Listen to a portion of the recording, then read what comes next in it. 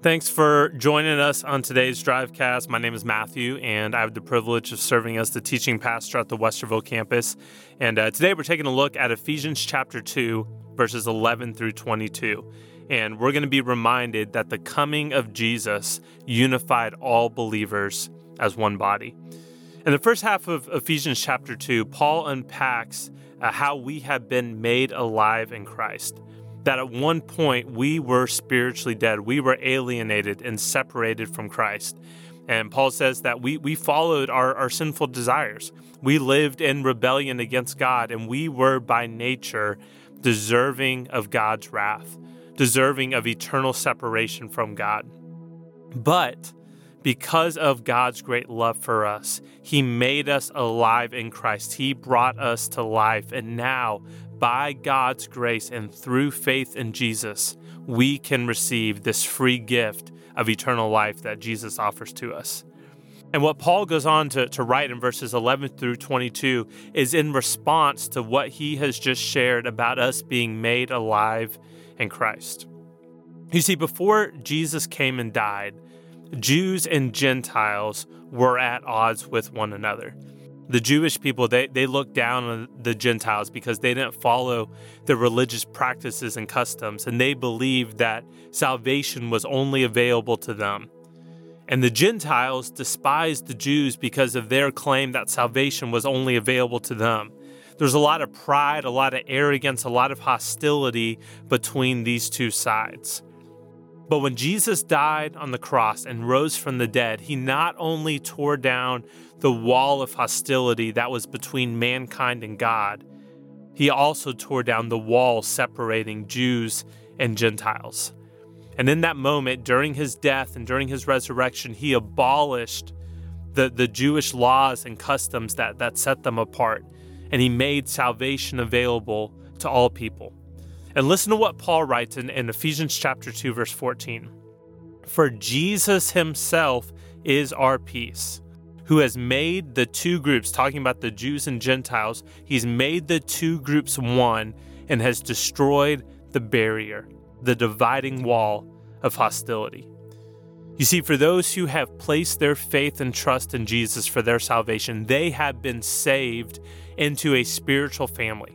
They are now part of one body, one household. And this house that they are a part of is built on Christ alone. Jesus is the chief cornerstone of this spiritual house. And there's no longer any divide, any difference between those who have trusted in Christ. Listen to what Paul writes in Galatians chapter 3, verse 26 through 28. He says, "So in Christ Jesus, you are all children of God through faith. For all of you who are baptized into Christ have clothed yourself with Christ. There is neither Jew nor Gentile, neither slave nor free, nor is there male or female, for you are all one in Christ Jesus." We have been saved to a spiritual family, and there's no longer any divide. You know, I know there are a lot of other believers who are probably very different than you. They may vote differently, they may have different opinions, different personalities, different interests, and it may be hard to get along with them. And you may not feel like you're a part of the same family. But what an important reminder for us. For those of us who have trusted in Jesus, we are all one in Christ. And unity is possible because of what Jesus has done for us. So I want to leave you today just with a question to think about, to pray about, and to consider. Is there a believer in your life, another Christ follower in your life, that you need to pursue unity with?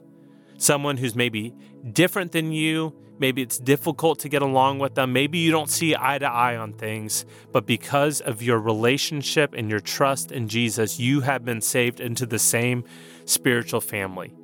And you need to pursue that unity with them, that unity that's available through Jesus.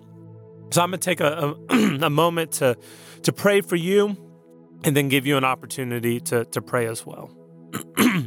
So Father, we thank you that you, through your death, have torn down that wall of hostility, that hostility that existed between us and you and that existed between us and others. Thank you that you have made a way for us to have peace and unity with our brothers and sisters in Christ.